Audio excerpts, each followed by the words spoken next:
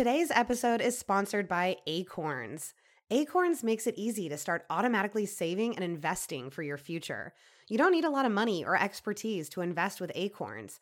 In fact, you can get started with just your spare change. Acorns recommends an expert-built portfolio that fits you and your money goals, then automatically invests your money for you. I don't know the first thing about investing my money, and it is all so overwhelming, I wouldn't even know where to begin. I love that Acorns makes it so easy and how you don't need a lot of money to get started. So head to acorns.com/creepers or download the Acorns app to start saving and investing for your future today. Paid non-client endorsement may not be representative of all clients. Tier 1 compensation provided. Compensation provides an incentive to positively promote Acorns. View important disclosures at acorns.com/creepers. Investing involves risk, including the loss of principal. Please consider your objectives, risk tolerance, and Acorns fees before investing.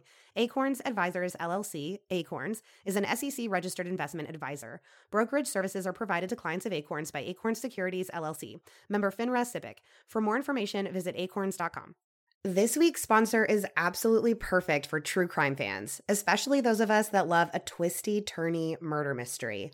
June's Journey is a game set in the roaring 20s.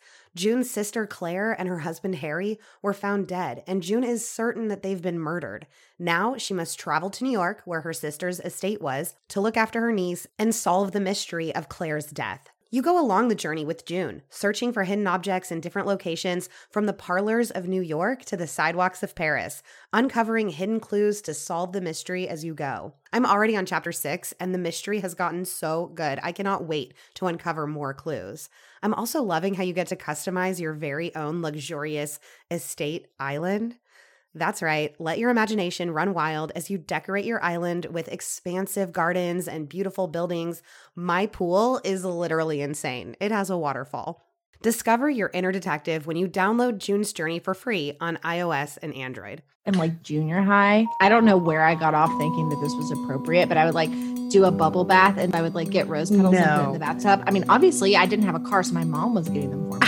And I would like put them in the bathtub when I was like 12 or 13. Yeah, like what the? And I had a CD player. You know how you could put the button that would like repeat the song? You say Backstreet Boys and I'm like in a bubble bath, rose petals, candles, crying about my junior high boyfriend at like 13. Oh my God. Obviously I turned out fine, but you know, it was a hard road. That wasn't a good look.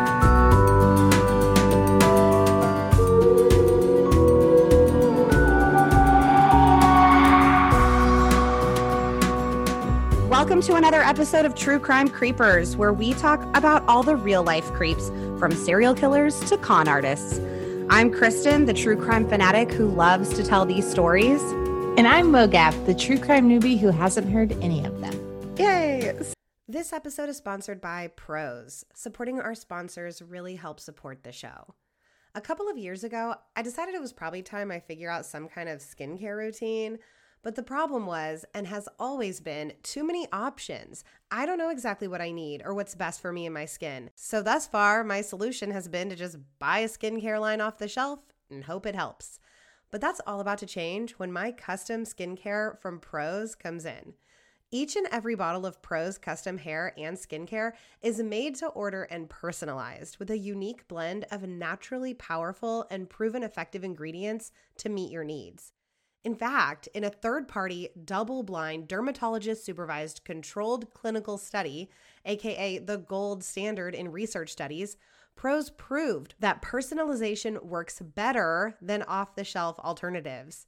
Try it for yourself and get your healthiest hair in 30 days or get your money back. Prose is so confident that you'll love your results that they're offering our listeners an exclusive trial offer so that you can see the difference custom care can make. That's 50% off your first subscription order at prose.com/creepers. That's prose.com/creepers for your free consultation and 50% off your one-of-a-kind formulas. Prose.com/creepers. So today we are continuing the story of the murder of Laci Peterson and diving into the conviction of Scott Peterson.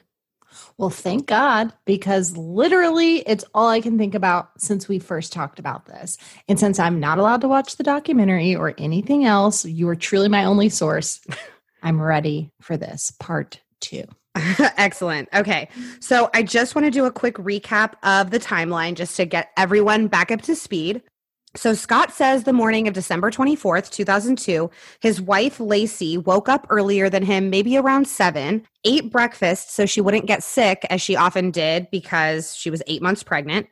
She then got on the computer between 8:40 to 8:45 a.m. and looked up the weather, and then got on 2 shopping websites, one for a red Gap scarf and one for a sunflower umbrella stand. Why? Ugh. She loves sunflowers. She even has like a sunflower tattoo on her. So I don't know. I need to see this sunflower umbrella stand. We also have to remember this is like the early aughts. So that's true. Lacey told Scott she was planning on walking the dog that day, then going to the store and running some errands for Christmas brunch the next day. Lacey and Scott watched an episode of Martha Stewart together around 9:30, and then Scott left for his warehouse at about 10. At his warehouse, he checked his email, sent an email, looked up instructions on how to put together this like woodworking tool, which he then actually put together, or at some point he did that. A little after 11, he hooked his boat up to the truck, took the hour-and-a-half drive to the Berkeley Marina, where he fished for about an hour from like 1 to 2. When he got home, Lacey wasn't there, and he says he assumed she was at her parents' house. He took his clothes off from fishing, started the washing machine, and took a shower. He talked to Lacey's stepdad and realized she was not with them. And 911 was called to report Lacey missing. Police were at his house by 6 p.m. that night. So that is kind of what Scott says happened the day she went missing. And throughout the trial, it was shown that every single thing that he told them about his activities that day checked out to like the smallest detail. Like this was not a rote story that he had memorized and then told over and over and over again. He was telling different people various pieces of this day that all fit together with no contradictions, backed up by things at the house. So I don't know. I still feel like no one is fishing in December in California. It's freaking cold. I don't know. Okay. You think he did it? Well, I was, the way we left the first episode, I kind of felt like, yes, he did it. Yeah, I don't know. And keep telling me. Okay, I will, because I want to make one thing clear. Like, I have an opinion. I don't actually know if he's guilty or innocent. I think that the evidence points in a specific direction. So I'm not trying to like really convince you of anything. I'm just trying to like give you the information that I have. No, let me tell you what you're trying to do. You're trying to make my life where I'm over here. I don't know about these stories. I'm sleeping good at night. Like everything is fine in my world. And you're like, let me tell you about all these things that keep me up at night. And then here I am with you. We can have an anxiety disorder together. Yeah, I was fine. When we left off in part 1, Scott had been arrested in San Diego after the police had discovered Lacey and Connor's body washed up on the shore of the San Francisco Bay, the same bay that Scott had been fishing in. The media has lost its mind, and now it's time for jury selection. Ooh, that's like a real life game of like Guess Who. Remember the game where you would like pop the people down? Like, are you wearing a hat? It's like, have you ever heard of Scott Peterson? Yeah. Okay. Everybody down. We got to start over. Do you think Scott is guilty? Half of them down. Because that's really what happened. Like this jury selection is problematic. First of all, 50% of the potential jurors admitted on the questionnaire that they thought he was guilty. It was so hard to find jurors that would even say they'd be willing to give him a fair trial. Also, the judge in this case made the decision to excuse any juror that said that they were personally opposed to the death penalty. So that seems like a problem. It's a huge problem because what's supposed to happen is you ask the juror, like, what are your feelings on the death penalty? And if they say that they're opposed, you're supposed to ask them a follow-up question and say, okay, knowing that it's the law in California, would you be able to apply the law and consider the death penalty in sentencing? And if they say yes, you're not supposed to be able to dismiss them, because what happens is you wind up with a jury full of people that are far more likely to come back with a death sentence. They're going to be like, yeah, let them fry. And that's unconstitutional. Exactly. Right. And let me just tell you, this jury is bananas. Bananas. I think out of the 12 jurors, there were actually like 14 or 15 because there were several replacements. There were probably like 4 or 5 that were actually decent people. And several of those decent people would be dismissed before the verdict was decided. The trial of Scott Peterson begins on June 1st, 2004.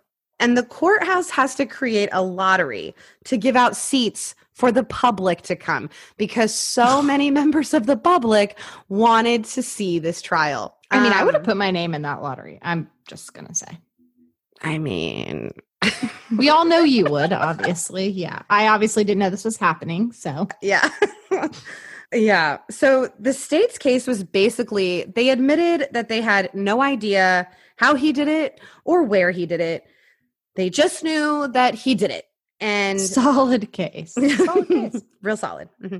The crux of the case was that Scott did not want to be a father. So instead of divorce, he chose murder. And then to be with his mistress who had children. Was a mother, right.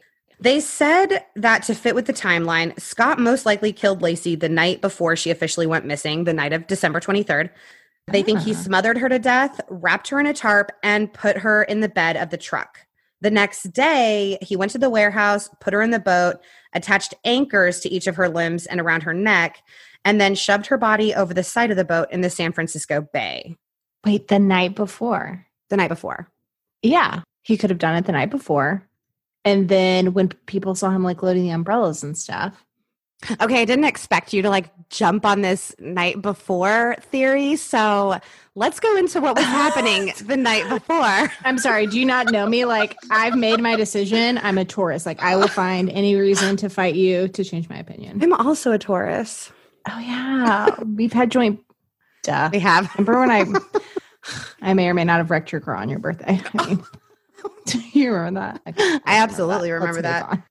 Okay, so the night before, he and Lacey had gone to her sister Amy's salon because Amy was a hairdresser, and he cut Scott's hair and then showed Lacey how to do this like little curling iron flip in her hair. It's very complicated. And her sister confirmed that this happened. Her sister also confirmed what she was wearing that night, which was not what she was wearing when her body was found. So then Scott says he invited Amy to come over to their house for pizza afterwards, and Amy couldn't come, so she already had plans. So they picked up a pizza on the way home, watched like football, and then watched The Rookie, and then went to bed. And Lacey was wearing pajamas that were found in the hamper, on top of the hamper the next day. So the physical evidence looks like the circumstantial evidence would support that she was killed after she woke up that day. And why would Scott invite Amy over for pizza? Okay, well, I was with you until you threw in a pizza party, and no one wants to kill the buzz of a pizza party with a murder, so I suppose. But I was thinking the pajamas and stuff like doesn't do a whole lot for me. Like it just supports the story is all. Yeah. It's not proof of anything. It's just he said this is what happened, and then they found things that supported that story. And, you know, the first few weeks of the trial went really well for the defense, starting with opening statements. So the prosecution's opening statement made this huge deal about Scott lying to the police about watching Martha Stewart the morning that Lacey disappeared because of meringue. Right. Because, of course, they're trying to say that, like you, trying to say that he was killed, that she was killed the night before. And Scott said they watched the show together, and Martha was talking about cookies and meringue. So the prosecution said that no such episode aired that morning, so he completely lied. They presented this as their opening statement. So then the defense brought out the tape of the episode that had aired the morning of Christmas Eve, and during their opening statements played the clip to the jury of Martha talking about cookies and meringue. I'm just picturing, sorry, you know that scene in Mean Girls? I'm just picturing Martha Stewart like, don't bring me into this. I got a pitch on Sunday. Like, oh God. Martha's like, what the hell? The jury was very surprised. It was a great opening for the defense, and it made the prosecution just look like idiots. Like, God, did they not watch at all? It's like they hadn't even bothered to watch the tape and just assumed that he was lying, and that was it. And then put it in their opening statements. Oh my God. Yikes. Throughout the first few weeks, it seemed like they were scoring a lot of points with the jury. And the defense was impeaching nearly every witness that the state put up, which means they were successful in attacking the accuracy and credibility of the witnesses' statements. This was a really long trial. So I'm just going to hit the highlights here. First off, the state presented 0 forensic evidence implicating Scott in this crime. 0.0. 0.0. Opinion time. You should not be able to sentence someone to death with no forensic evidence. Convict them of guilt, sure. Maybe a life sentence. That's, but if the circumstantial evidence is compelling enough, but I do not think that you should be able to sentence someone to death unless there is irrefutable proof. Undeniable proof. I like right now, sure. I think maybe he did it. Well, I'm like on the fence. One, I think he's a terrible human and a total cheater and loser and someone who has a face you want to punch, obviously. 2, I think he maybe did it. But either way, I wouldn't feel comfortable saying he should get the death penalty if there is 0 evidence. Like, my biggest problem with this is that they didn't find any DNA of no blood, anything in the vehicle he transported the body in. Like, right. Great. Now I'm contradicting myself. I'm like, he did it. And now whatever. What I say goes. Yeah. I don't know what I think. I just think I'm confused. That's what I think. Well, and I can relate. It's consumed my every waking thought. And it's like, did he do it? Did he not? Did he do it? Did he not? This has been rent free in my head for a while.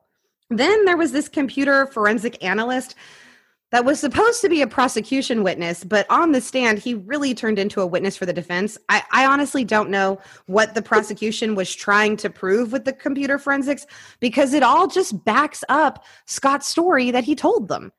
That's not what you want. That's not what you want when you call someone to the stand. No. So in his testimony, he detailed the internet use of the Peterson house and warehouse. The prosecution was saying that they thought Scott killed her the night before on December 23rd, the prosecution and you, but someone was... Until I knew there was a pizza party. Until I knew there was a pizza party. Right. But someone was on the computer looking up sunflower umbrella stands and women's clothing from 8:40 to 8:45 a.m. on the 24th. Which I still think is Scott, because those 2 items sound kind of terrible. Okay. That's what the prosecution tried to say, that it's Scott trying to cover up for the fact that she was already dead by searching for stuff on the computer that Lacey would have been searching for. Only when he was detailing his events of that day, he never once told police that Lacey was on the computer. If he had gotten on there and searched stuff up like, oh, what can I do to make it look like Lacey was still alive? He's on there searching stuff up. Wouldn't he say like, no, Lacey was still alive that morning. Go look at the computer. You'll see that she was on the computer from, in the morning looking up stuff. But I wouldn't be looking up a woman's scarf, whatever. He didn't even know she'd been on the computer. That's just what the analyst found when he was going into their internet activity. And I feel like early 2000s, I wouldn't have even known that was a thing. Like now I'm like, yeah, you can look up what someone's doing, but I wouldn't have even thought of that back then. No, I don't think I would have either. Early 2000s, this is like, I had only had the internet for 3 years, 4 years. I mean, it was like fairly recently in homes. Then the prosecution changes their theory to say, well, now we think she was murdered on the 24th. So Everybody just calm down. So now they're back with us. We don't actually know anything. We don't know when. We don't know where. We don't know how. We just know he did it. So the defense is just knocking down every single point the prosecution brings up, and they are knocking them down good. Like even the media was starting to backtrack at this time. They kept waiting for evidence that Scott did it, but it wasn't happening. The lead detective testified for 4 days. At one point testifying that Scott had told him a lot of truths. Like that's a direct quote. He told him a lot of truths. And it finally ended with him admitting that after exhaustive searches, they'd found nothing to incriminate Scott. They were convinced the murder happened in the house, but there was no evidence of a crime occurring in the house or of a crime being cleaned up. Manual strangulation is a possibility. It wouldn't result in a huge mess like other kinds of murder that could have been committed. And if Scott did it, it's likely that that's how. But if it is, it means he was able to do it without any defensive wounds. Yeah. So like maybe while she was sleeping and then she didn't wake up, like there was no scratch marks on his arms. I don't know how long her fingernails were. But Nothing still, like that. There would have been something, I feel like, because he called the police like that night. You know, it's not like he waited for like a bruise or a scratch to heal up or. Right. And I don't know if he was wearing short sleeves, but I feel like they would have like. Great. Listen to me. Here I go. All these reporters keep going on and on about how this is a common sense crime. Like, duh, he did it. It's just common sense. And I'm like, am I taking crazy pills? Like, there's nothing common sense about it. There's holes in every single argument. You want to talk about Amber Fry? You want to talk about finding the bodies? You want to talk about the boat? You want to talk? I can poach holes in every single one of those. And I'm like, I don't see the common sense anywhere. And I have been going insane. You're like, I'm not an attorney. Yeah. I mean, it's. The prosecution tried to prove Scott used cement anchors to weigh down Lacey's body. They found concrete in his warehouse, and Scott said he'd made a concrete anchor in his shop, and they found one there. Like, I'm talking a bucket filled with cement with a rope, you know? Right, yeah. Prosecution. I do know. So the prosecution puts up this image of the warehouse and this like table, and they're like, you can see here that he made 4 more anchors. Look at this picture. You can see that there were 4 anchors here. And I'm looking at this picture, and I'll post it on our Instagram at Creepers Pod. And you can tell me, listeners and Mogab, if you see the evidence of the 4 anchors, because I see nothing. Are they saying that he made all of those for Lacey's body? Correct. Okay. Well, that is impossible because you were telling me that there are now 2 people in this aluminum bottom boat with all this cement. Like, that boat will be at the bottom. You cannot put that, like, you cannot have all of that. You can't have that many anchors on a jaunt boat. Like, it's not going to hold all that. It doesn't even make any sense. Right. And I'm not a fisherwoman. I'm sending you the picture that was used to show all the evidence of all these anchors. Evidence. Wait, is this for real? Yes! That's the picture. I don't. Do you see evidence? What are all these other, like, I see no evidence. My question is, they have all these other, like, little number plates, like, where other things would be, and it looks like just, like, cement powder. This is stupid. There's 1 anchor in this photo. And regardless, like I said, you wouldn't be able to take 4 or 5 cement anchors, an 8-month pregnant woman, and a grown man on a John boat. Yeah. And those little numbers are like just showing parts of the table. Like, look, this is where an anchor was. This is where an anchor was. That's like an assumption. It's just like a dirty table. Like, just a dirty table with the 1 anchor on it that he had made. Like, that's his 1 anchor. And then like somebody lifting it out of the bucket. I can't believe like real professionals are like, there are 5 anchors in this photo and there's nothing. And like that episode of Martha Stewart was not about cookies. And like, I just don't understand, like, getting fired up. I'm like, how can you not take that picture and say, okay, you are really trying to find evidence to support your theory here. You're not actually looking at this objectively. you're seeing what you want to see. You're seeing evidence of anchors on a table, and you're seeing stuff that's not even there. All I see is a dirty table. I do not see this evidence.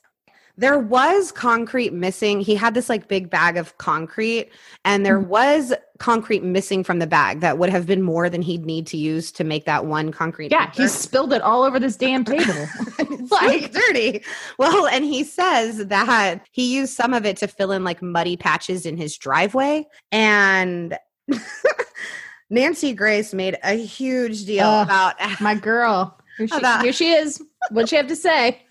Okay, well, she said that Scott must have been lying because how ridiculous would it be to fill a hole in the driveway with dry cement and pray to the rain gods that it will rain and mix with the cement? Something tells me he might have just watched the Weather Channel, but this other journalist, Richard Cole, who had been on her show pretty frequently, like kind of defending Scott, he took Nancy Grace to the Peterson home. They're looking at the driveway. He sees patches along the side of the driveway that were just like sprinkled concrete, loose concrete that had been used there. And he showed Nancy. Nancy walks over, peers down at it, and goes, huh. And then just never mentioned it on her show again, this concrete. Didn't once bring that up. No more praying to the rain gods for Scott Peterson. No retraction either. No, it was like she had never said it. It also makes more sense, like the edge of a driveway, not just like a pothole in the middle. Right, exactly. Yeah. You're not like paving it. You're just like, I don't want this to get, worse. Pray to the rain gods. In part one, we went a lot into how Scott's behavior was made a big deal of. And look, I'll admit, the guy did not do himself any favors. Yeah, he sucks. Yeah. Francois and Pascal probably agree. Forgot about them. However, if you watch Scott's interrogation tape, he was very cooperative. He answered all their questions. And like I said, everything he told them checked out. Like he would say, Lacey was eating breakfast. And they would say, oh, what was she eating? And he would tell them what she was eating. And he would say, and then we watched some TV. Oh, what were you watching? Oh, we were watching Martha Stewart.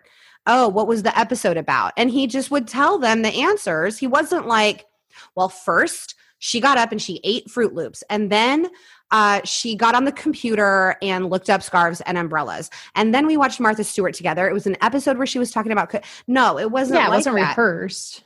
The cops were asking him these questions and he had answers to every question because it actually happened.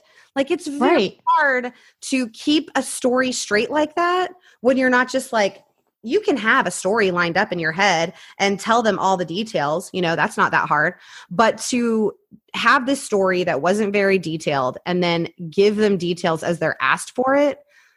And then also for those details to then be backed up. So let me explain that. For example, what Lacey ate for breakfast, that was backed up with receipts from her trip to the grocery store the day before. He said that she was curling her hair that morning to try to do it how her sister had showed her the night before when they'd gotten their haircut at her salon. And the police found her curling iron on the bathroom sink with the cord stretched to the outlet like it had just been plugged in. And the bench, there was this bench that she'd moved into the bathroom so she could sit down while she looked at herself in the mirror, tried to curl her hair. The housekeeper testified that neither of those things, the bench or the curling iron, had been in the bathroom the day before when she'd cleaned. Or Scott Peterson moved the bench in there and the curling iron. And why are you looking at me like that? Okay. So first of all, he's going to have the foresight to move the bench into the bathroom? Like he's killed his wife. If he murdered someone, I feel like he might be like, oh shit. I need to maybe. Okay, but is that a detail that you would have had to provide? Like you could have just said, or like maybe put the curling iron out. But then why are you putting that out? And she had just had her hair cut the day before. Like it makes sense that she would be there in the morning curling her hair. Like Scott was going to figure that out. This is the same guy who made up Francois and Pascal in his lie about the Eiffel Tower. And you're going to tell me that he was able to concoct this whole story and back it up with receipts and and all this like evidence that shows that it happened, but he staged it all. But then, okay, wait, he stages this whole thing, but then he tells the police that he was fishing where he was dumping her body. Well, I kind of forgot how terrible of a liar he was with the whole Eiffel Tower business. He had kind of been set up to be able to say that he was golfing. Like he'd told several people he had plans to go golfing that day. Mm-hmm. He says he changed his mind that morning because it was too cold to go golfing. Which still doesn't make any sense. I mean, I'm not a golfer or a fisher. So like, I don't know. Yeah, but you get in on water and then go where there's like wind because like now there's a motor and you're like going, at a faster speed than you would walking. But like, aren't people always cold when they're fishing? I don't know. You always see people out there with the jacket. I don't know. I don't do anything if it's below 70 degrees. I mean, good God, me either. And you live in Kentucky, so that's tougher. That's a lot tougher for you than for me in Houston. So anyway, I don't buy. I just can't get to Scott staged this whole thing, but he wasn't smart enough to make up an alibi for himself. And I guess I guess I would feel differently about him like staging the house if there was a crime scene at the house or they had found something at the house or like, I guess it doesn't seem probable perhaps to stage this whole scene at the house if he's out fishing and dumped her body in the river. What is it? Lake? It's a bay. Yeah, the bay. Okay. Yeah. You've got to look real hard at it through the Scott is guilty lens. You've got to be looking really hard at it because to me, who again doesn't have a dog in this fight, like I don't care if he's guilty or innocent. I just want to know. I want to know so that we can get justice for Lacey, who gets lost in this whole thing because we're sitting here figuring out if Scott kills her, and not really focusing on the victim. So I would like to know if we got justice for Lacey or if her murderer is still out there, her and Connor. The problem is so many people are looking at it through the Scott is guilty lens because like you said, the media had a field day. And like once someone's mind is made up, they're not going to be like, oh, I was presented with all this new information. I made a mistake. I actually think this. So now people are going to do anything they can to fit this like square peg in their round hole to corroborate in their head like what they think, because they're not now going to go back and say like I had a lot of misinformation from all these sources and what I think really happened. Like people now are just stuck on. I guarantee you at least some of the people that I have talked to that are convinced that Scott is guilty, it's because they watched a whole lot of Nancy Grace. Why did he leave his pregnant wife alone on Christmas Eve? But like for real though.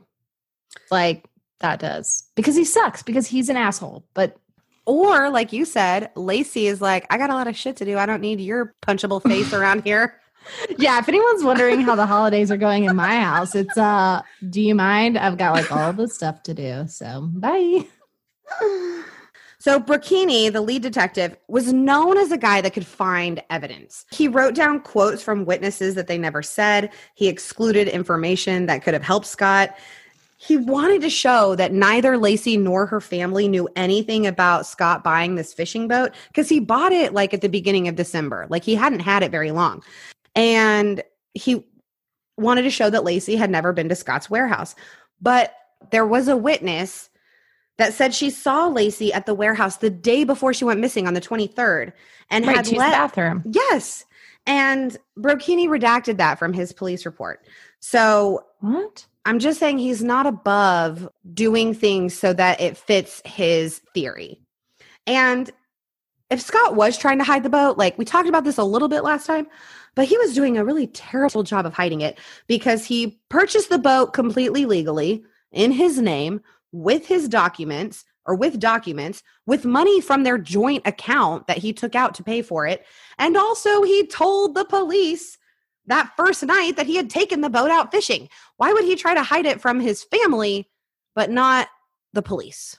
So I don't think I knew it was money from their joint account. No, I didn't say that last time. Yeah. Yeah. Okay. So it wasn't a secret. Also, I just don't know. Again, I know that I keep going back on what I originally thought, but I don't know that I would like buy this brand new shiny toy and then make that the like vessel of dumping my, like the body of the person, my wife that I murdered, because I feel like that would be where people would like assume, or I wouldn't buy that and then be like, yeah, this is where I was that day.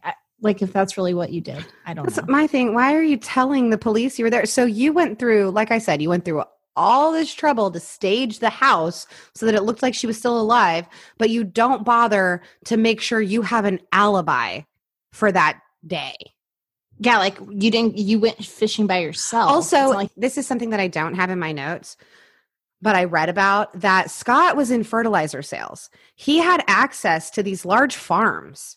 Couldn't he just bury it? Like, doesn't he just have tons of dirt? He could have, yeah. So he could have just gone out there and buried her. And instead of this whole in the middle of the day going out to the bay in a tiny little boat where anybody looking in would see a body, except nobody did. Anyway. I also don't understand dumping bodies in bodies of water. Like they always wash up. I'm not understanding why people. Well, Mogab, he had 4 cement anchors. Okay. As I've previously stated, that is impossible. The prosecution was going down and everything was looking really good for the defense. They were going down like a boat with 4 cement anchors, or? They were going down like a boat with 4 cement anchors until 11 weeks into the trial when Amber Frey shows up to testify. I forgot about her. His affair with Amber lasted 6 weeks and Scott saw her a total of 4 times. Amber came on the stand as a character witness. Like she was there not to prove anything, just to show that when Scott was asked if they had marital problems and he said no, that he was lying because he was having this affair, and to show a motive. But she basically ended up being the prosecution's entire case. This case was really all about his character anyway. Which we already established. He sucks. Right. He's a cheater. He's a liar, pants on fire, loser. Right. With a face you want to punch. Amber was made into a victim as well as a witness, a victim of Scott's lies. I don't have anything against Amber Frey, really. I don't think she really did anything wrong because I really do believe that she didn't think that he was married. But my issue is how the state was able to use this affair to prove murder. Those two are not the same thing. But yeah, it's a really bad look for Scott. So they showed pictures of Scott and Amber. They played the recordings from when Amber's phone was tapped. Amber came across extremely credible, and Scott came across as the biggest liar of all time. It just looks so bad. On the recordings, he calls Lacey the girl I'm married to. Ew. I know. Instead of cringy. My wife, I know. The girl I'm married to. Like, it's not great. Like him telling Amber his wife had died before they met, and this was going to be his first holidays without her. Like, it looks really bad. Yeah. Oh, I didn't like that either. One juror said he saw it as proof that Scott wanted this lifestyle. The prosecution said, no baby, no wife. But again, I go back to, okay, he doesn't want a baby, but he's having an affair with a single mom. And she said that he was great with her 2-year-old daughter. In the recordings, because, yeah, I read all the transcripts from the court. From the trial. Of course you did. Yeah. In the recordings, he asks her about her daughter a lot. He seems really interested in like how she was learning to talk and things like that. Like it almost seemed like things that he was looking forward to his baby doing. And I mean, I'm just not buying the whole Scott didn't want to be a dad thing. Like if he killed Lacey, I'm just not buying that was the motive, that he didn't want a baby. But these tapes could not have been more damaging. They didn't prove anything about murder or motive, but man, it made him look like such an asshole and like somebody that didn't care about Lacey at all. He's constantly telling Amber she's beautiful and he's interested in her and he cares about her. And I mean, he's telling her this right after talking about his sister going on Larry King to talk about his missing wife. Oh. And of course, it also proved that he had lied to the police, that when the police had asked if they had marital problems, he said no, that he was lying. But again, I think he's a jerk, but I don't know that was a lie to him. Like if this affair was a secret to Lacey, she didn't know, they probably aren't having any problems. Like they probably aren't fighting. They probably aren't at odds. Like they may just be going through the motions or they may be fine. But like he probably is not at odds with her. And so I'm sure he's thinking like, no, we didn't have any issue because she didn't know that I was cheating on her. You know, like they weren't fighting it out about it. I'm really glad that you said that because I kind of had the same thought.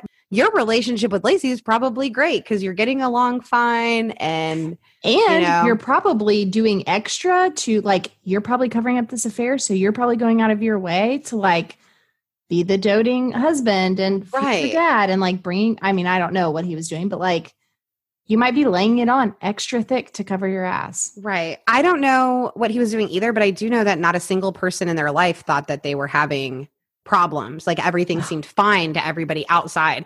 Nobody had any idea of this affair. So great. That's it's terrifying. Possible that he Scott tries to explain the affair today, saying like he was weak and vain, but it didn't have anything to do with him not loving Lacey, which like, ew, thanks. I hate it. Thanks. I hate it. Yeah, same. Now, there are a few things that did not make it into the trial that I think could have made a huge difference to the jury. First was a witness at the marina who said that he saw Scott there. He saw in his boat and he did not see a body.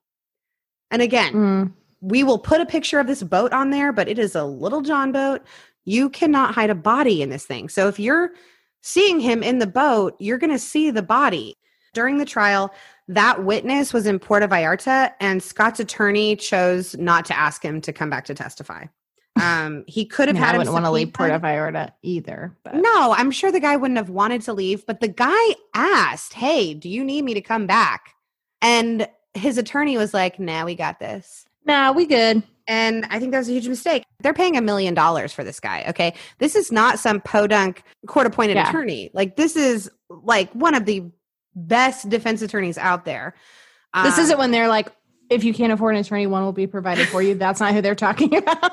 No, this is one of the best defense attorneys in the country. I know you said that in the first episode about him, but I forgot until you just said it. I really can't believe that he didn't win this. Oh, that he didn't win. And I'm really shocked. I know it's like all the media stuff, but like you just saying that again, I was like, oh my God, like it didn't matter who they had. This guy didn't stand a chance. No, he didn't. He didn't stand a chance. He had the best defense attorney in the country and no evidence against him. I wonder if he didn't stand a chance. I wonder if he knew that. Like, I think he knew. I think he 100% knew. Yeah. Oof. I don't think his family did. I think his family, because when they were reading the verdict, when they were deliberating and they were like going to come back, they had announced that they'd come to a verdict and they were going to come back.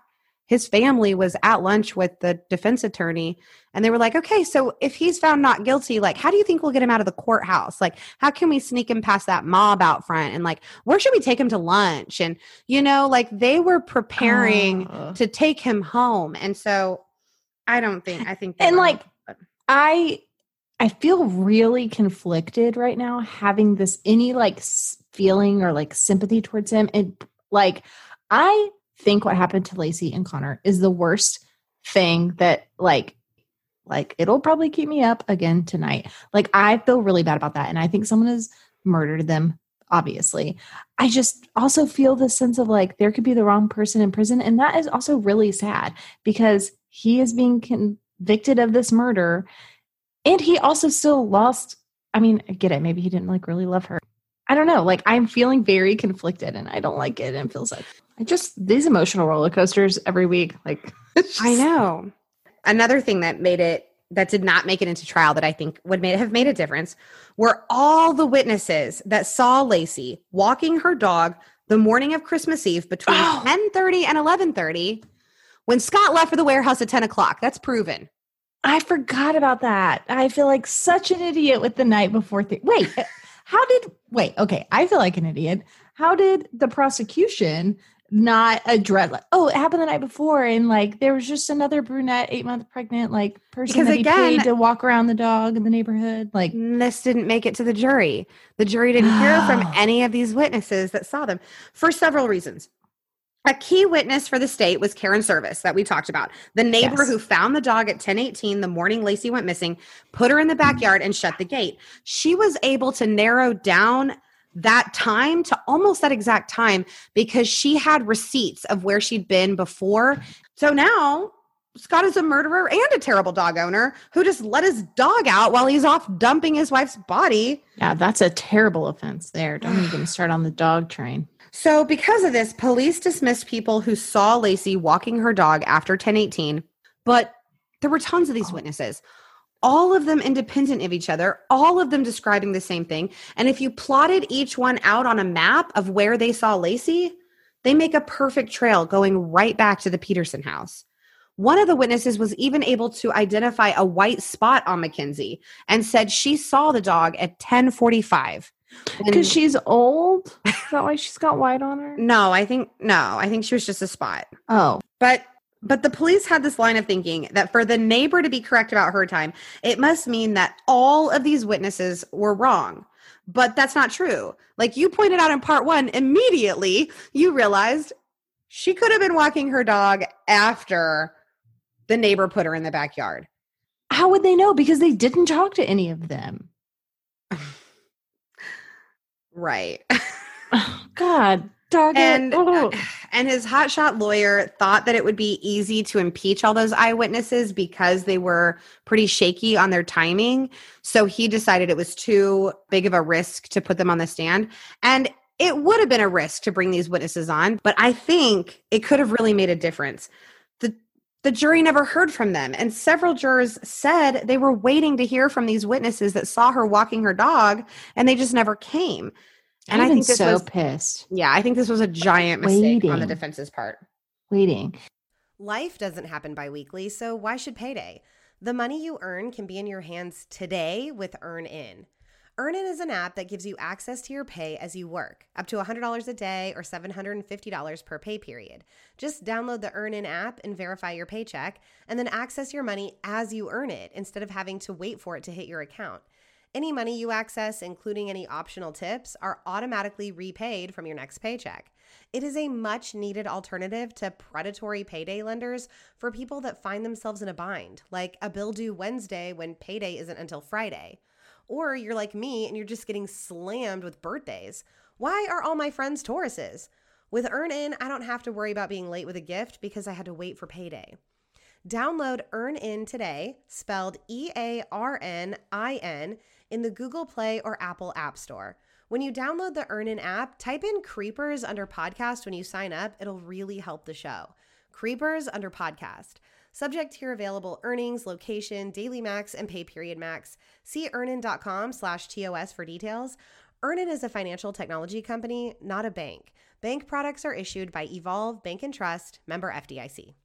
Okay, so in part 1, I said that there was evidence found that makes it almost irrefutable that Lacey was walking the dog after 10:18. And here's what that is. On a page that the defense never saw was a handwritten note from a mailman named Russell Graybill, who delivers the Petersons' mail. At about 10:45, he came to deliver the Petersons' mail, and he was able to determine that time because he's required to scan in the mail in the computer during his route. So he knew it was 10:45. He came to deliver the Petersons' mail, and he noticed the gate was open. Remember, Karen Service had closed it at 10:18. The gate was open, and Mackenzie wasn't barking at him like she usually does. He's very familiar with the dog because she barked at him every single day, no matter where she was in the house. She could be on the backyard. She could be in the living room. No matter where she was barking at him. I'm very familiar with that whole ordeal. Yes. I know. How many times do we have to pause recording because we're like, Bert's about to bark. The trash is here. But on the 24th, Mackenzie did not bark. And he told the police this. This was 25 minutes after the neighbor put the dog back in the backyard. And when Scott is shown to be on his computer at the warehouse, looking up how to put together some tool. So who opened the gate? Mogab? Where's the dog? Wait, this is a trick question. I feel like Lacey's on a walk. Not if Scott's dumping her body in the bay. Here's my question. Oh, wait, I think we know this. When Scott gets home from the bay, Mackenzie's in the backyard. So it's not like Mackenzie is gone after that. Yeah, so who shut the gate? Oh my God. Oh my God. Another neighbor who just decided never to come forward in the most high-profile case of all time, never came forward to say that they too put Mackenzie back in the backyard? It was the wind. All right. Then where's the dog? Why is Mackenzie not barking at the mailman? Look, I'm starting to maybe have some doubts. And look, about my original the theory, mailman fits all of these other witnesses that said they saw her making her walk around to her house. So here's the thing. It's either like 10 people are all lying or mistaking her for some other super pregnant woman in black leggings and a white tunic, or they saw her after Karen put Mackenzie in the backyard, after Scott had already left for his warehouse. And all these random strangers don't have like a reason to lie about seeing her walking the dog. They're all independently saying the same thing. Their times all kind of fit with each other, you know, as much as you can with eyewitnesses who aren't watching the clock while they're watching the lady walk in front of their house, you know. This also puts the burglars across the street in play because the neighbor called to report the burglary at 11:40 that morning, around the time that Lacey would have been getting home from walking Mackenzie. She could have seen the burglars, put Mackenzie in the back gate with her leash still on, and then gone up to confront the burglars, which lines up with what the burglars said. Listen. Wait, what do you mean they said? Listen to this. All right. What do you mean they said? Oh my God. Listen, there's this guy, Lieutenant Aponte. I think he works at the jail. I'm not sure like if he's a security guard, if he's a cop, but they call him Lieutenant Aponte. He hears a conversation between one of the burglars, whose name was Stephen Todd, and his brother when the brother came to visit Stephen in jail. All those conversations are recorded. Right. Stephen told his brother that Lacey came over and confronted them about the burglary and was yelling at them. This was after or around 11:40, well after Scott had left for the warehouse. So tons of people saw her after Scott left, including these burglars. Wait, she went up like 8 months pregnant and sis got all up in their grill. Yeah, because she's a badass bitch. Okay. Oh my God. I know. Hello. Aponte had to call twice to get the Modesto police to call him back. He says he gave a copy of the tape to a police officer, but the officers say no one ever picked up a copy of this tape. The tape is now missing, and there's no record of the tape in evidence. And that tape was picked up, and someone watched it and was like, this doesn't look good for us in our theory. And look, I would say, okay, that's a conspiracy theory. That's too far out there. If this lead detective hadn't already been seen hiding evidence. He hid the evidence from the lady that saw Lacey at the warehouse and let her use the bathroom. He was just putting in things that witnesses said that they didn't really say. So I don't think that looking at that it's that far-fetched that he decided that tape didn't fit his narrative and it needed to go away. But that tape was exculpatory, meaning that it was evidence that could have swayed the jury into thinking that he was innocent. And all of this, at the very least, leads to reasonable doubt. Yeah. At least to I just don't know how you can leave that stuff out. Like, how is this man? Right. Well, and I don't think that it necessarily proves that the burglars were the ones that killed her. Sure. I don't know if I saw her. Yeah. I don't know if I totally believe they had anything to do with her disappearance. They probably didn't. But it proves that she was there when Scott was on his way to the Berkeley Marina. He got there at 12:54. It's an hour and a half drive. He was already on his way. Yeah, it doesn't prove who murdered her, but it proves who didn't, right? Yes, I think so. I guess it would really prove it if the freaking tape was still there. Yeah. But, I mean, I guess Lieutenant Aponte could have made this whole story up, too. I mean, I guess that's the other option. Yeah. All right. What else did the jury not get to hear? Because we're not done. Oh, the defense wanted to try and show that it's impossible to throw 150 pounds off Scott's boat without it tipping over. With all that cement, right? With all that cement. So they bought a similar boat and they ran several experiments. Like they would try to do it all different ways, you know, in different areas of the boat, different parts of the boat, putting things different ways. They ran this experiment like 5 times. Each time they ran the experiment, the boat tipped over. Exactly. The boat tipped over. Exactly. And you know how I know that, Kristen? Because I didn't want to tell this story on here, but I will tell you. I know that the boat tipped over because I may or may not one time was out fishing on a John boat and I had to pee. And you know what a girl has to do when she has to pee? You know what you do? You have to lean your body over the boat. And I am at this time, okay, maybe now I might be over 150. Who cares? Who's counting? But at the time I wasn't. And I had to lean over the side of a boat and I had another person like on the other side. And I also didn't have 4 cement anchors either because who does that? Whatever. I'm done with this trash. I'm pissed. You know what? So wait, did the boat tip over?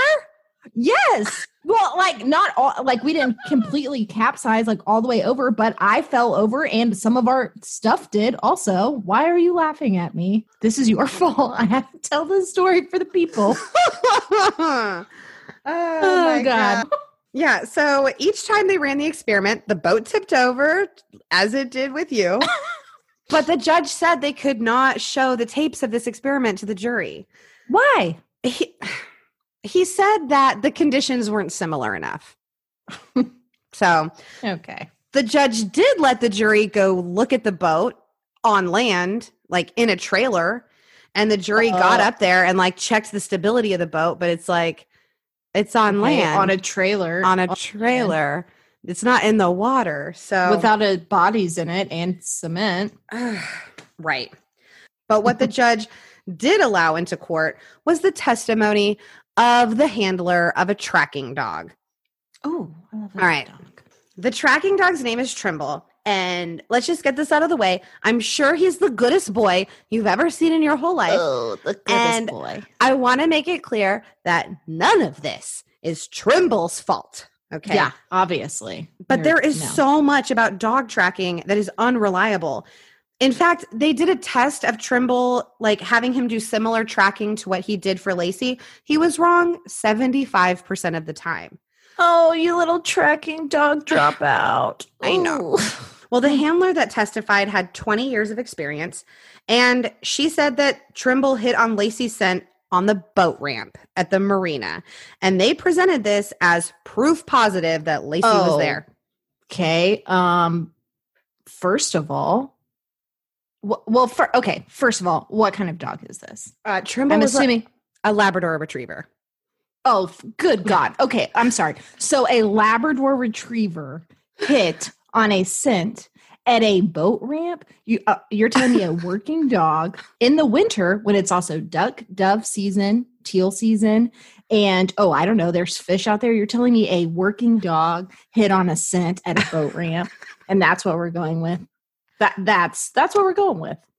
That's exactly what I'm telling you that they said at trial. And did they take it anywhere else? Other boat ramps? I don't think so. No. I'm shook. Yeah. I think that using dogs to like find bodies or rescue people, like get families closure or rescue people, great. I think that's amazing. Using cadaver dogs as proof in a murder trial that a body was somewhere when there's no other evidence, like the actual body to corroborate this dog's testimony? No, I think it's actually ridiculous that they allowed this testimony in, to be honest.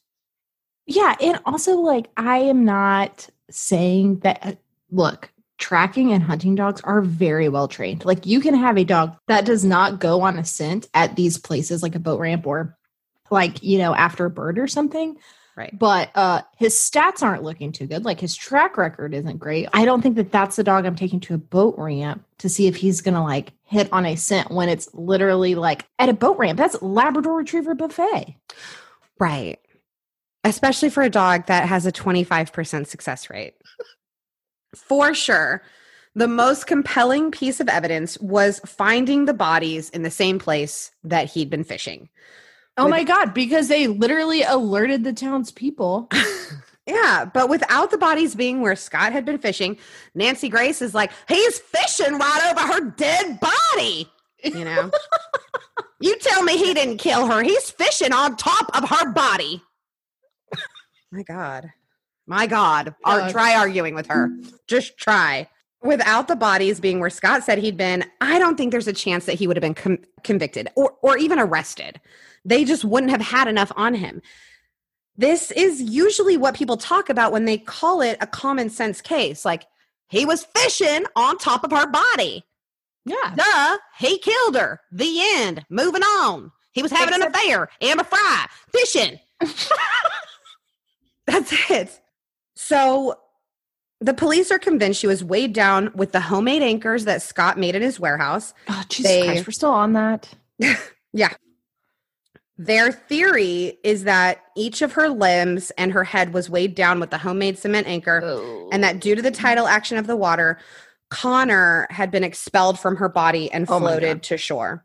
I'm going to vomit. I know. The tides then forced her body to disconnect with her limbs, eventually float to the top, where she was found about a mile away. Here's the problem. Only her torso was found. And this is super gruesome, but it has to be said. Her internal organs were missing.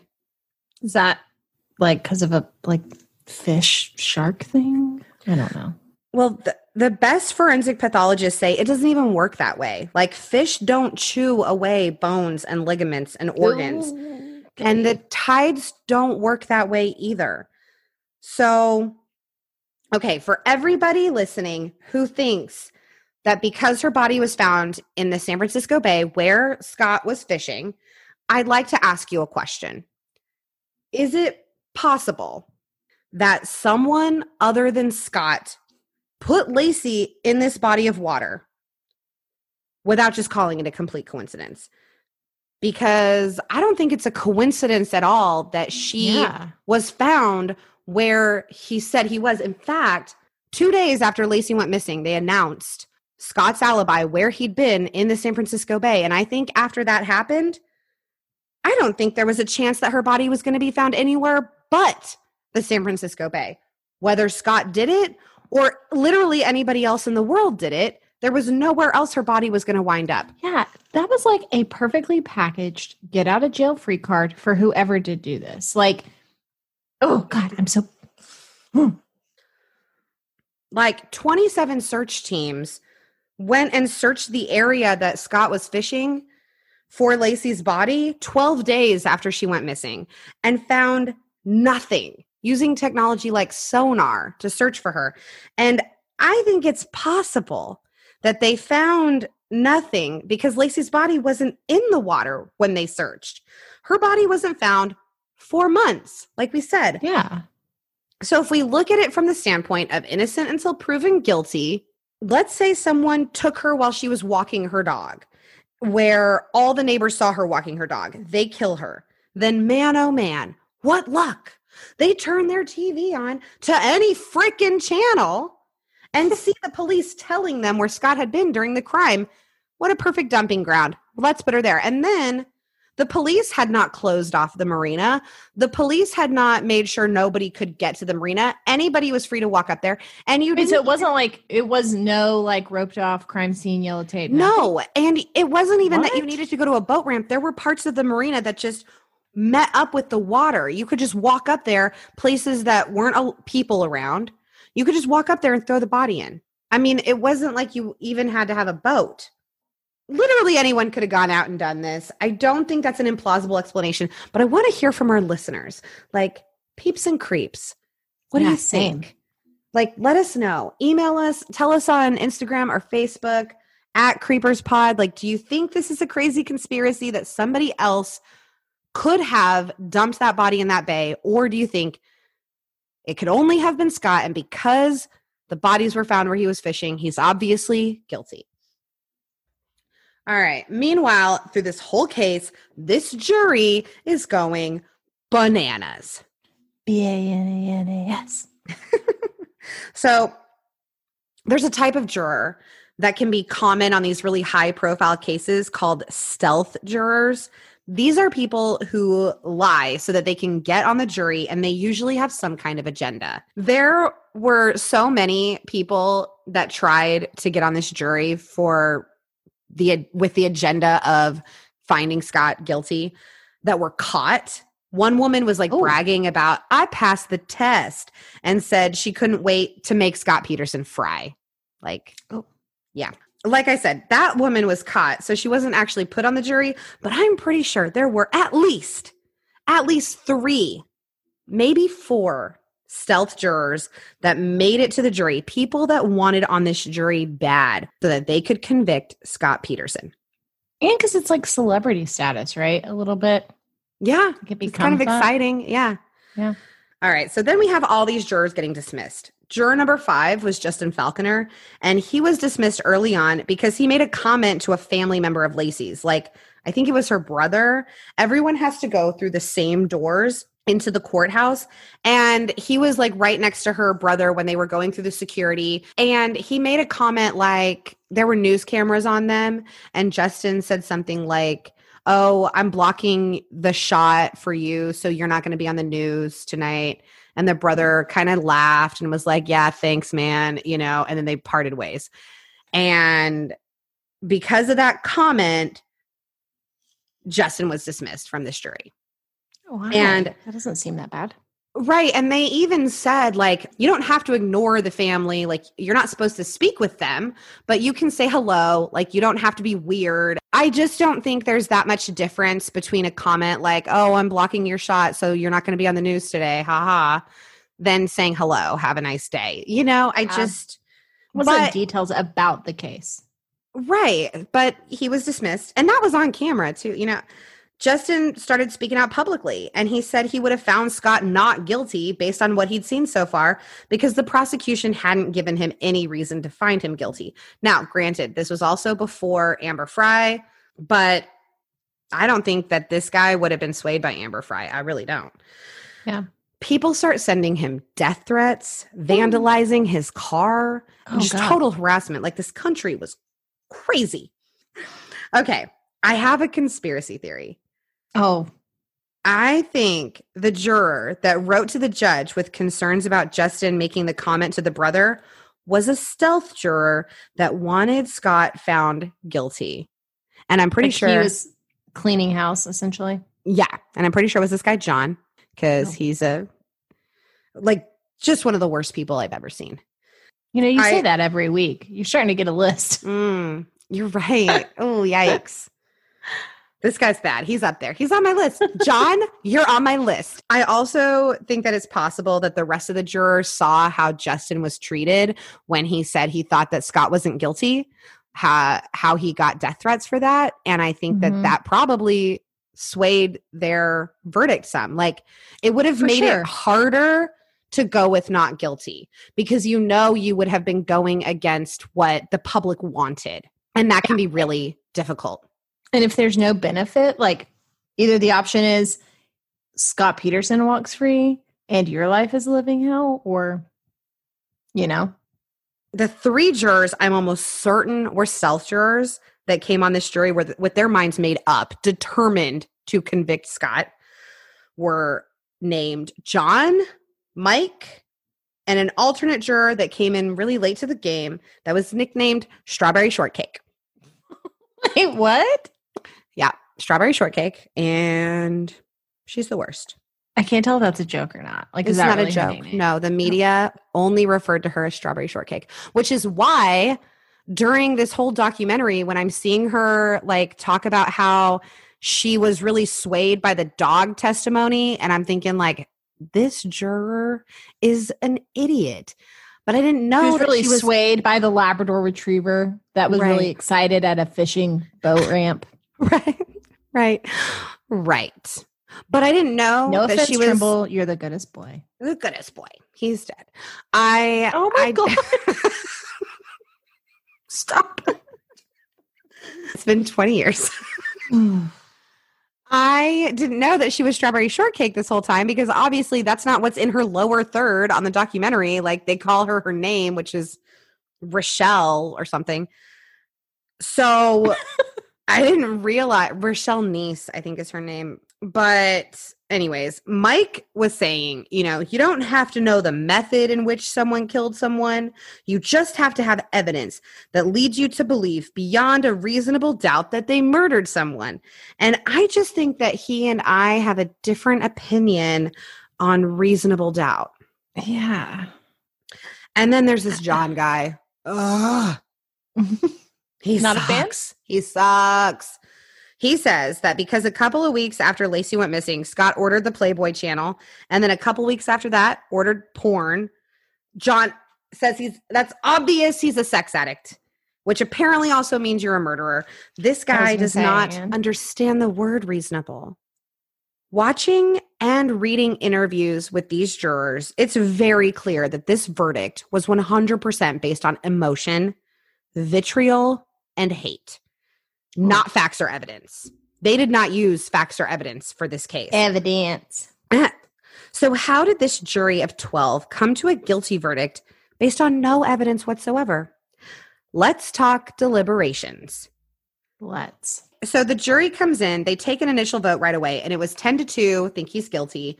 So that's when the real deliberations begin. Wait, was the jury sequestered? Like, they're not able to take in any information? No. They were not sequestered.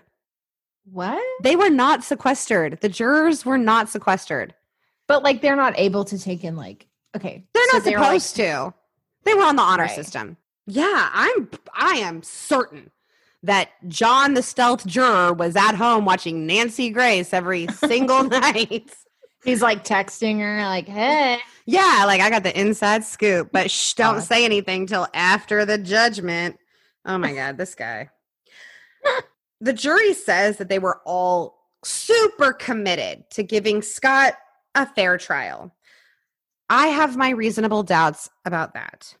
At least 2 more jurors get dismissed, and that's how Strawberry Shortcake gets on the jury. God, and not with her. All I can say is that she leapt to some wild conclusions.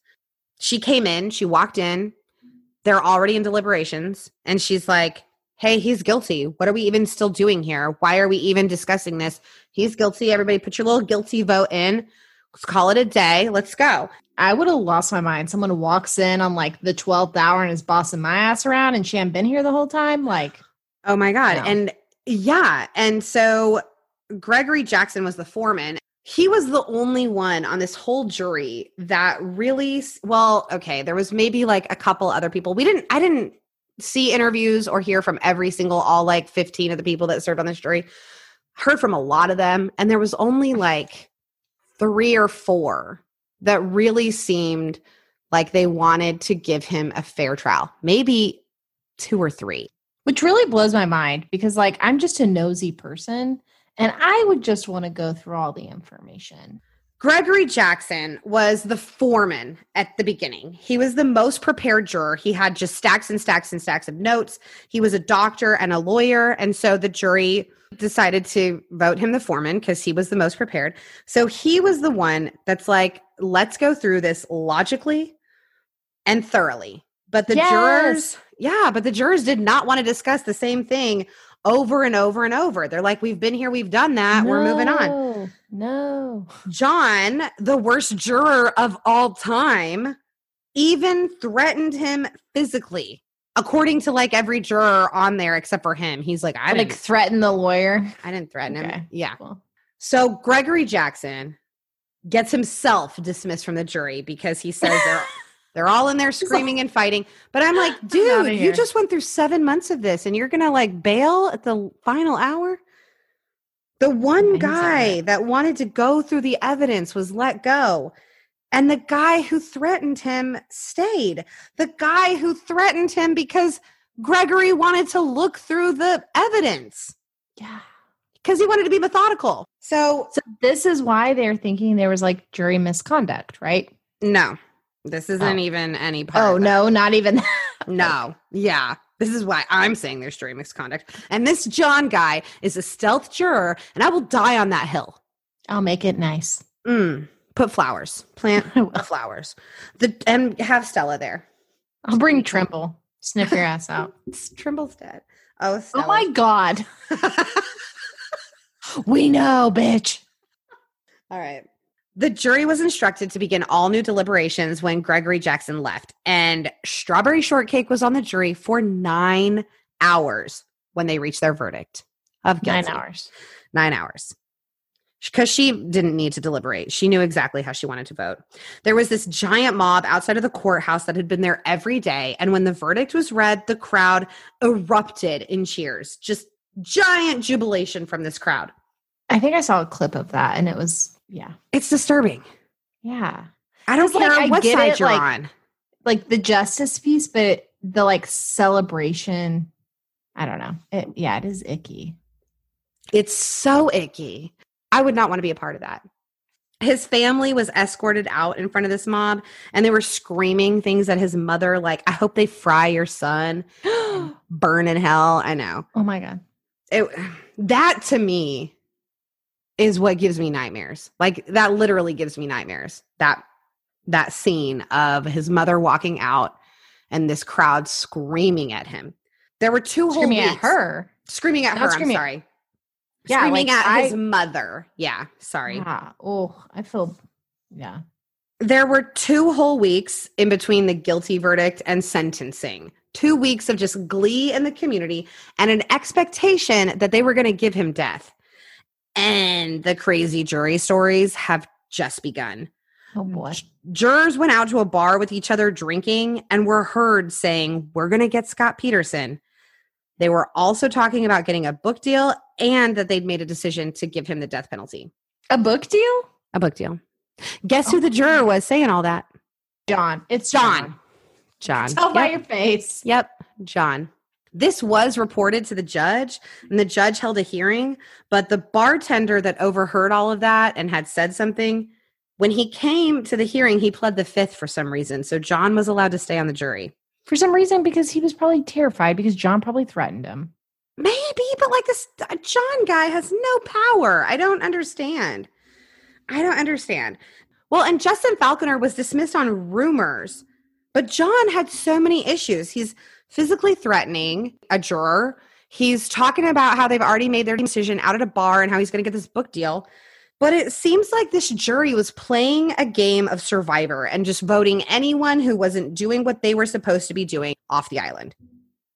Any juror who thought he wasn't guilty was removed from the jury for just ridiculous reasons. And of course, they gave Scott the death penalty.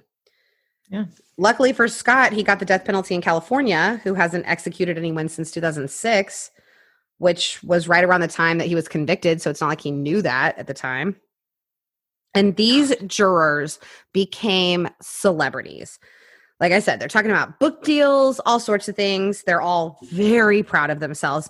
And watching tapes of them from this time after the death sentence is disgusting. Like, it should be disgusting to anyone, regardless of what you believe of Scott's guilt. Strawberry Shortcake is up in front of all these cameras and mics calling Scott a jerk, saying, like, the one comment she has for him is, you look someone in the eye when they're talking to you, and then calls him an asshole. And it's like, my God, you just condemned this person to death. And you want him to make eye contact? And you are standing in front of him and calling him obscene names? Like, and then it's just really disturbing. And then Mike is up there calling him Scotty, just like really like patronizing this person that you literally have just murdered, saying, well, it's just another day in paradise for Scott Peterson. Oh, and my favorite, Larry King had the new jury foreman on, the one that had replaced Gregory Jackson. Mm-hmm. And he just asked him, like, what did Scott do? Like, you found him guilty. What did he do? And the jury foreman couldn't answer the question. He was like, could you be more specific? And Larry King's like, no, you be more specific. And the jury foreman said, well, at some point he killed his wife and put her in a boat and dumped her in the San Francisco Bay. And Larry King asked how he thought Scott achieved this without a single witness seeing him. And the juror just said, well, I think the crime occurred at home and the only witnesses are the cat and the dog and they're not commenting or they have no comment. I know, like real sarcastic. Ew. And I'm like, okay, he was at home maybe when he killed her, but what about when he put the boat he put her in the boat and then put the boat in the water and then dumped her body? How do you explain nobody seeing him then, which it's so obvious. The 11 people that saw her walking the dog. Right. But it's so obvious to me that's what Larry King was at. Well, but the jury didn't know about that because they weren't at trial. I keep forgetting that. I know. But it's obvious that that's what Larry King meant. Not like, how do you think he killed her without anybody seeing? And this juror is like, can you be more specific? Yeah. And like Larry King's basically saying, how were you so confident that you were able to convict him to the death, the death penalty? Yes, I think that's exactly like, what he was asking. How are you so him. sure? Like, what evidence did you have that you were so confident? Right. Or just like, what did he do? Just tell me. Yeah. What did you convict him of? You asked last time about who else could have done it. And I do think there are a few compelling alternate theories besides the burglary across the street. So the media portrayed Modesto as this like quiet, sleepy little town. But when I went into this case, the only thing I knew about Modesto was that that's where the Sons of Anarchy lived in the show, right outside Modesto. And it's not a sleepy little town. A detective of the documentary even said their motto for the town was murder, meth, and auto theft. Oh. And another motto was... Put that on a welcome sign. Right. And another motto was the only place where no one can hear you scream. Like, wouldn't that look great on the banner across town as you drive in? Yeah, shootings, I'm not moving there. No, shootings, drug deals. It was not a nice town. There are nicer areas, but the bad areas are really bad, and it's not a huge city. So Modesto's only about 44 square miles, the population about 200,000. So it's like slightly bigger than Pearland or Round Rock, which will mean nothing to anyone outside of Texas. Now, in this small area, between 1999 and 2002, so 3 years, one of those years includes the year that Laci went missing, 7 pregnant women disappeared from this area. Shut up. 3 from Modesto. Shut up. And 4 within 80 miles of Modesto. Wait. I'm sorry. Come again? I know. Like, you're telling me that, like, do people know that? Do like the law enforcement know that? Yes. Do you need to call that FBI number? No, they know. Why? What? One of them was Evelyn Hernandez, who washed up in the San Francisco Bay in the same condition as Laci 7 months before Laci disappeared. Same bay. Was she pregnant? Condition. She was pregnant. No head, no limbs. And I think we can tell by her name why we know Laci Peterson's and not Evelyn Hernandez's. So I want to talk about Evelyn for a minute because I think she deserves that. She was a legal immigrant who moved to the United States from El Salvador. She had a son named Alex. She was really excited to have another son who was going to be named Fernando. Alex is also still missing, and their case is still open. Oh. Police insist these cases are not connected, though. Oh, my God. Are you kidding? Right. Well, they're obviously not connected because Scott did it. I'm not a criminal. I literally taught kindergarten, and I know these things are related. I'm sure that it's at least a possibility, you know? Oh, my God. Are you kidding? It's a torso? Who's out there just... In the same bay, 7 months before. I can't believe, first of all, why didn't you tell me this? I don't know, like 2 hours ago. Well, because the compelling alternate theories go at the end. Okay, I got to get through all the evidence. I got to convince you first. You could have told me that when I was over here like, oh, she was killed the night before the pizza party. No, she was not. No, I know. She was killed by whoever this person's out here doing this. All right. So then there was Lourdes Avila. I'm pretty sure I'm saying that right. Who has a terrifying story. She's alive. The day Laci went missing, she was 8 months pregnant, and she said she saw a weird car parked outside her store for like 30 minutes staring at her. And she said the way they looked at her really scared her. Like, she said that they had the faces of killers, which obviously this is somebody recalling a, traumatic incident. And yeah, but different than that's what she's saying. Want to punch, though. Those different are from a face you want separate. to punch. Yeah, that's true. Not a douchebag, a killer. She saw one of them come into her store, and she just knew, she felt they were going to do something to her. So she locked herself in the back room, called the police, told the police what happened. The guys left, and she is convinced they were looking for a pregnant woman to kidnap. She said she was traumatized for a really long time because she just knew that she could have been Lacey. Like, she thinks it was these guys that when they couldn't get her, they went, saw Lacey maybe walking the dog. I don't know if they saw her walking the dog because the dog was back at home. And anyway, saw her, kidnapped her. And then one thing I didn't mention about Connor was that when he was found, he had duct tape on him. What? And plastic wrapped around his neck. Okay. Yeah. Okay, so that obviously occurred before. Right. So there's like, it wasn't like he came out in the water. Right. Because if you have duct tape on you, and it was sticky duct tape, like if it had if it had like come on him in the water, you'd think it was just like laying on you. It's not like placed across you, right, on your skin. There's also evidence that Connor could have been born alive and not expelled in the water, like the prosecution says. There were cuts. That makes no sense. Right.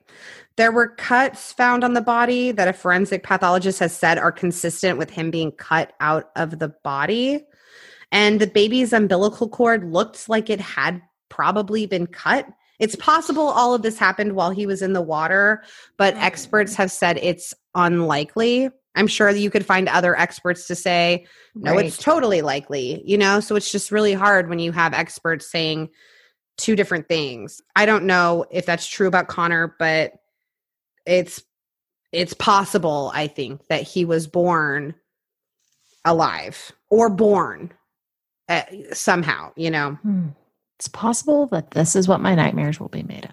Yeah. Okay, so we mentioned in part 1 that Scott Peterson is back in the news because his death penalty sentence was overturned.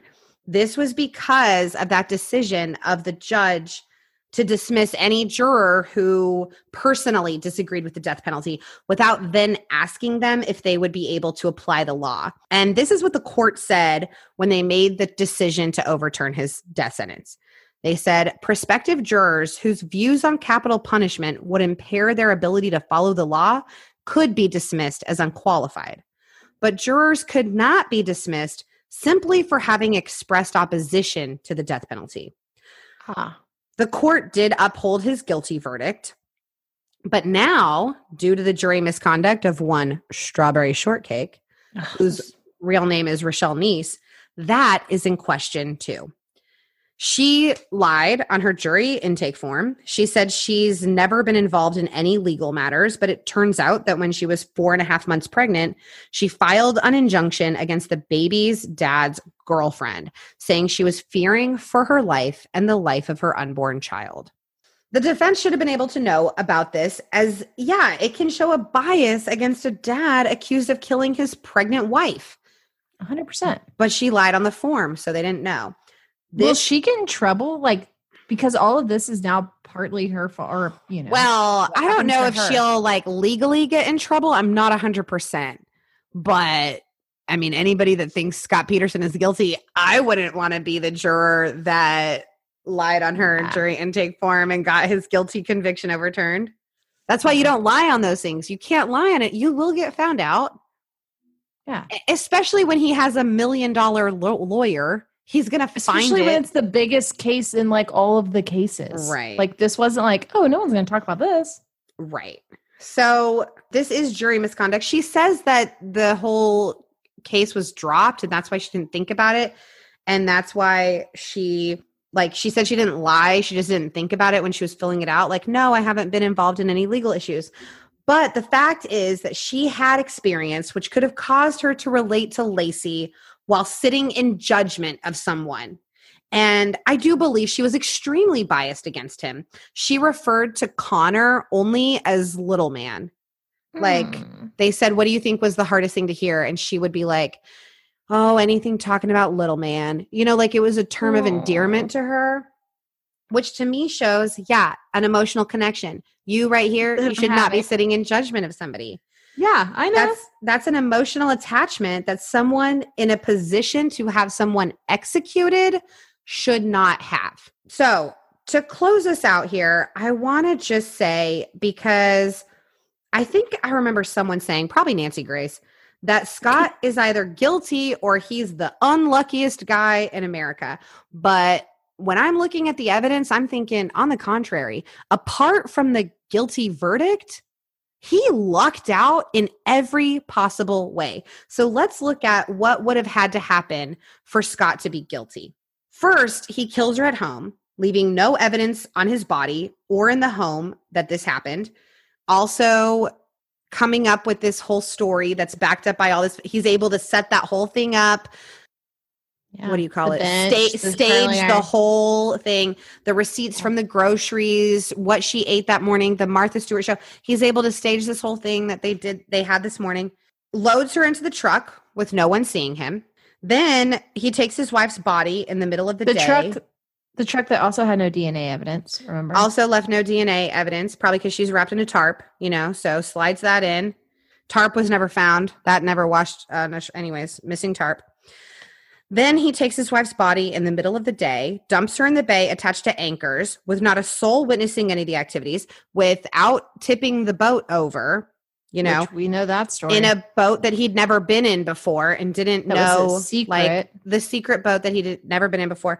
Then, didn't even know if it would go in salt water. But everything works perfectly. He's able to get her out, dump her without anything happening. Nobody sees him, gets back, then calls police to tell her that she's missing, and then tells police where he'd been that day, dumping her body. And the police don't find her body or any witnesses to say they saw him. So he tells them exactly where he was, and nobody sees him. So that has to work out for him. Then 27 search teams go looking for her. Nobody finds her. The person who did see him and talked to him at the marina didn't see a body in his boat. So all of this is working out for him so far. This is a whole lot of luck to me. Yeah. Then a whole bunch of witnesses who all independently saw the same thing would all have to be wrong. And someone else would have had to close their gate, but never come forward to say that they closed the gate. The burglary across the street would have to be a complete coincidence, which it might as well be. All of that would have to happen. He would have to be the luckiest guy for all of that to work out and happen. And the only evidence be the bodies washing up 4 months later in the same place, about a mile away. Simultaneously, that's happening to all these other women too. Right. Oh, yeah. And then also like all these other pregnant women. Now, what needed to happen for him to be innocent? What unlikely thing needed to happen for him to be innocent? Someone had to watch the news, see Scott was fishing in the bay, and go dump her body there. Yeah, I think that's what happened now. But people are like, that's so unlikely that they ignore everything else that's unlikely about him being innocent. It's mind-boggling. So I want to hear from everybody. What do you think of this case? Like, is it driving you crazy like me? Are you convinced he's guilty? Are you convinced he's innocent? Like, I want to hear from the Scott Guilters. If you have listened to this episode and you are Scott is guilty, I need to hear from you because I want to know why. I want to know what you have. Do you have something that I don't have after I've done this dive into all this stuff? Like, what do you know that I don't know if you're still thinking he's guilty? Don't act like, though, if someone doesn't email us at the Gmail, like, here's this piece of evidence, and it, like, totally throws a wrench that you're going to not lose your damn mind. I will lose my damn mind. I will give an update, though. I won't just, like, throw it away like that detective. I want to know if he's guilty. I want to know. Yeah. Thank you so much for listening. I'd love to hear what y'all think about the case. Email us at creeperspod@gmail.com with any feedback you have, what you think about the case. If this information managed to change your mind, you can find us on Instagram, Twitter, Facebook at creeperspod. And thank you so much to those of you that have left a review on Apple Podcasts. We appreciate it More than you will ever know. If you like what you heard on this episode, please consider taking a minute to go onto Apple Podcasts, leave us a 5-star rating and a review. It will really help us grow the podcast. You won't be wasting your time. Please help us. Be sure to subscribe so you'll have our next episode ready to go as soon as it drops, when I'll tell Mogab the story of the Lululemon murders. This story is full of crazy twists and turns you won't see coming. Bye, peeps and creeps.